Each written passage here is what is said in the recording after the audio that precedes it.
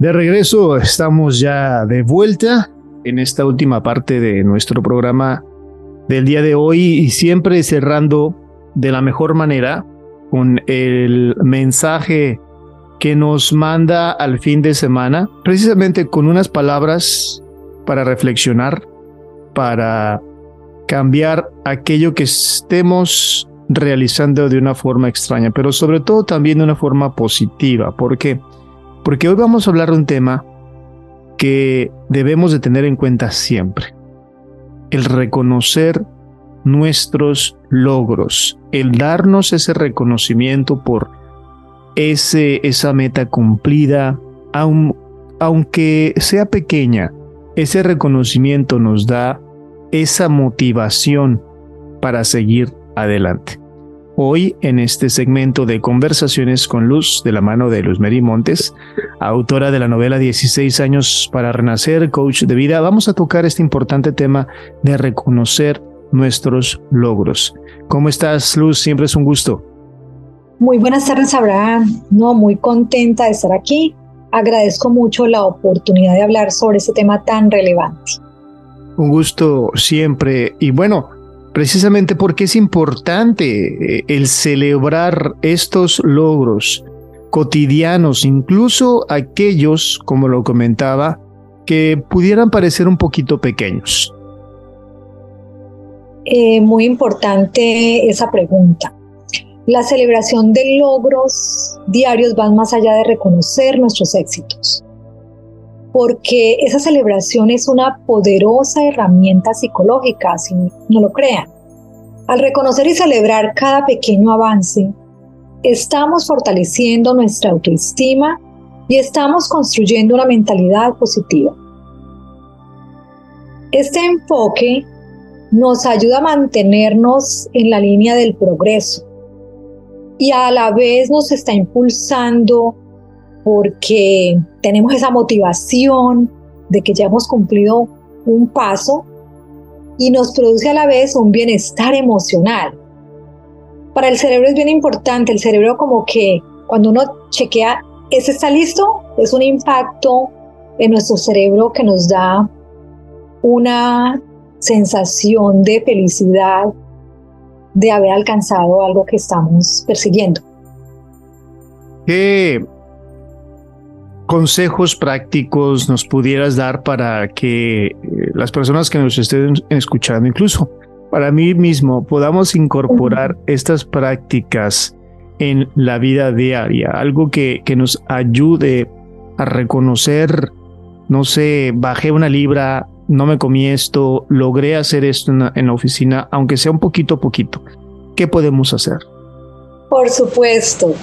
Como escritora siempre recomiendo escriban. Y una práctica efectiva es llevar un diario de logros. Yo creo que no lo habían escuchado, ¿verdad? Y al final de cada día, tomen unos minutos para reflexionar sobre los logros grandes o pequeños que hayan experimentado durante el día. Anoten cómo se sintieron al lograrlos. Este simple acto de autoafirmación puede tener un impacto significativo en nuestra perspectiva, en nuestra actitud. Eso nos llena de una energía increíble. De verdad, háganlo todos los días. En tu novela 16 años para renacer, recomendadísima para que las personas que nos escuchen y no han tenido la oportunidad de adentrarse en la historia de Ada Prado, una historia increíble de supervivencia, de superación, de resiliencia. También podemos encontrar este mensaje de reconocer esos logros. ¿Cómo lo podemos apreciar en 16 años para renacer? Bueno, para los oyentes que no han tenido la oportunidad de leer la novela 16 años para renacer, es la historia de una familia colombiana en los años 70 y 80, en donde después de una tragedia la madre va a la cárcel con sus dos niñas de 6 y 7 años y empieza la adversidad y empieza la historia, este viaje de estas niñas por tantos desafíos que se les presentan. Y en cada día que va pasando, Ada nos enseña cómo va encontrando en las pequeñas cosas. Por ejemplo, se encuentra un radio, el radio de la gitana, en la cárcel, y empieza a escuchar radionovelas tan pequeña, a su corta edad, y empieza a sentirse feliz porque, hoy hice algo diferente, estoy en este encierro, en esa celda tan fría, pero estoy escuchando novelas que lo que hacían era que le ayudaban a volar su imaginación. Entonces, y cada vez, en todo el transcurso de la novela nos va mostrando cómo Ada y Esther celebran sus logros, celebran cada paso que van dando y siempre con una mirada positiva hacia la vida, esperando lo mejor del futuro. Entonces, me parece que de esta manera nos enseña las protagonistas de la novela cómo celebrar los logros. Nuevamente, recomendadísima, descárguela. Al final del segmento vamos a darle las recomendaciones de cómo ustedes también pueden obtener la novela. Pero regresando un poquito también al tema, ¿cómo podemos aplicar esta práctica de celebración en el logro de los objetivos a largo plazo también? ¿Cómo ser constantes en este reconocimiento, Luz? Bueno, cuando nosotros nos fijamos metas a largo plazo, es esencial descomponer esas metas en hitos más pequeños y celebrar cada uno de ellos. Imaginen sus metas como una serie de pasos y van a celebrar cada paso que dan.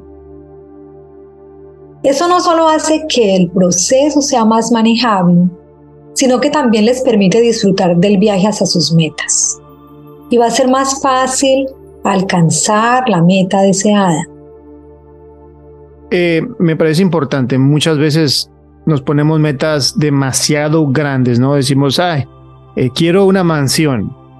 Y lograr eso va a ser, pues si no imposible, muy complicado de lograr. Esto que comentas me parece importante, porque si decimos, bueno, voy a ahorrar para comprar un apartamento, después lo vendo y me compro una casa y así sucesivamente, posiblemente podemos lograr esa mansión, ¿no? Lo que tú comentabas, comenzar por algo pequeño y no dejar ir esa meta final, pero ir colocando y ir logrando metas más pequeñitas.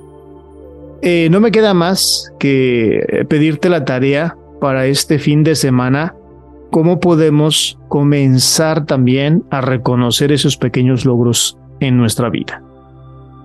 Bueno, antes de la tarea, les quiero decir que la celebración de logros diarios también actúa como un recordatorio constante de nuestra capacidad para superar desafíos y que esto fortalece nuestra imagen, nuestra autoeficacia. Nos ayuda a reducir el estrés, a cambiar nuestro enfoque de lo que no hemos logrado a lo que hemos logrado. Entonces alimenta una espiral positiva que nos impulsa a enfrentar futuros desafíos con mucha confianza, con mucha determinación.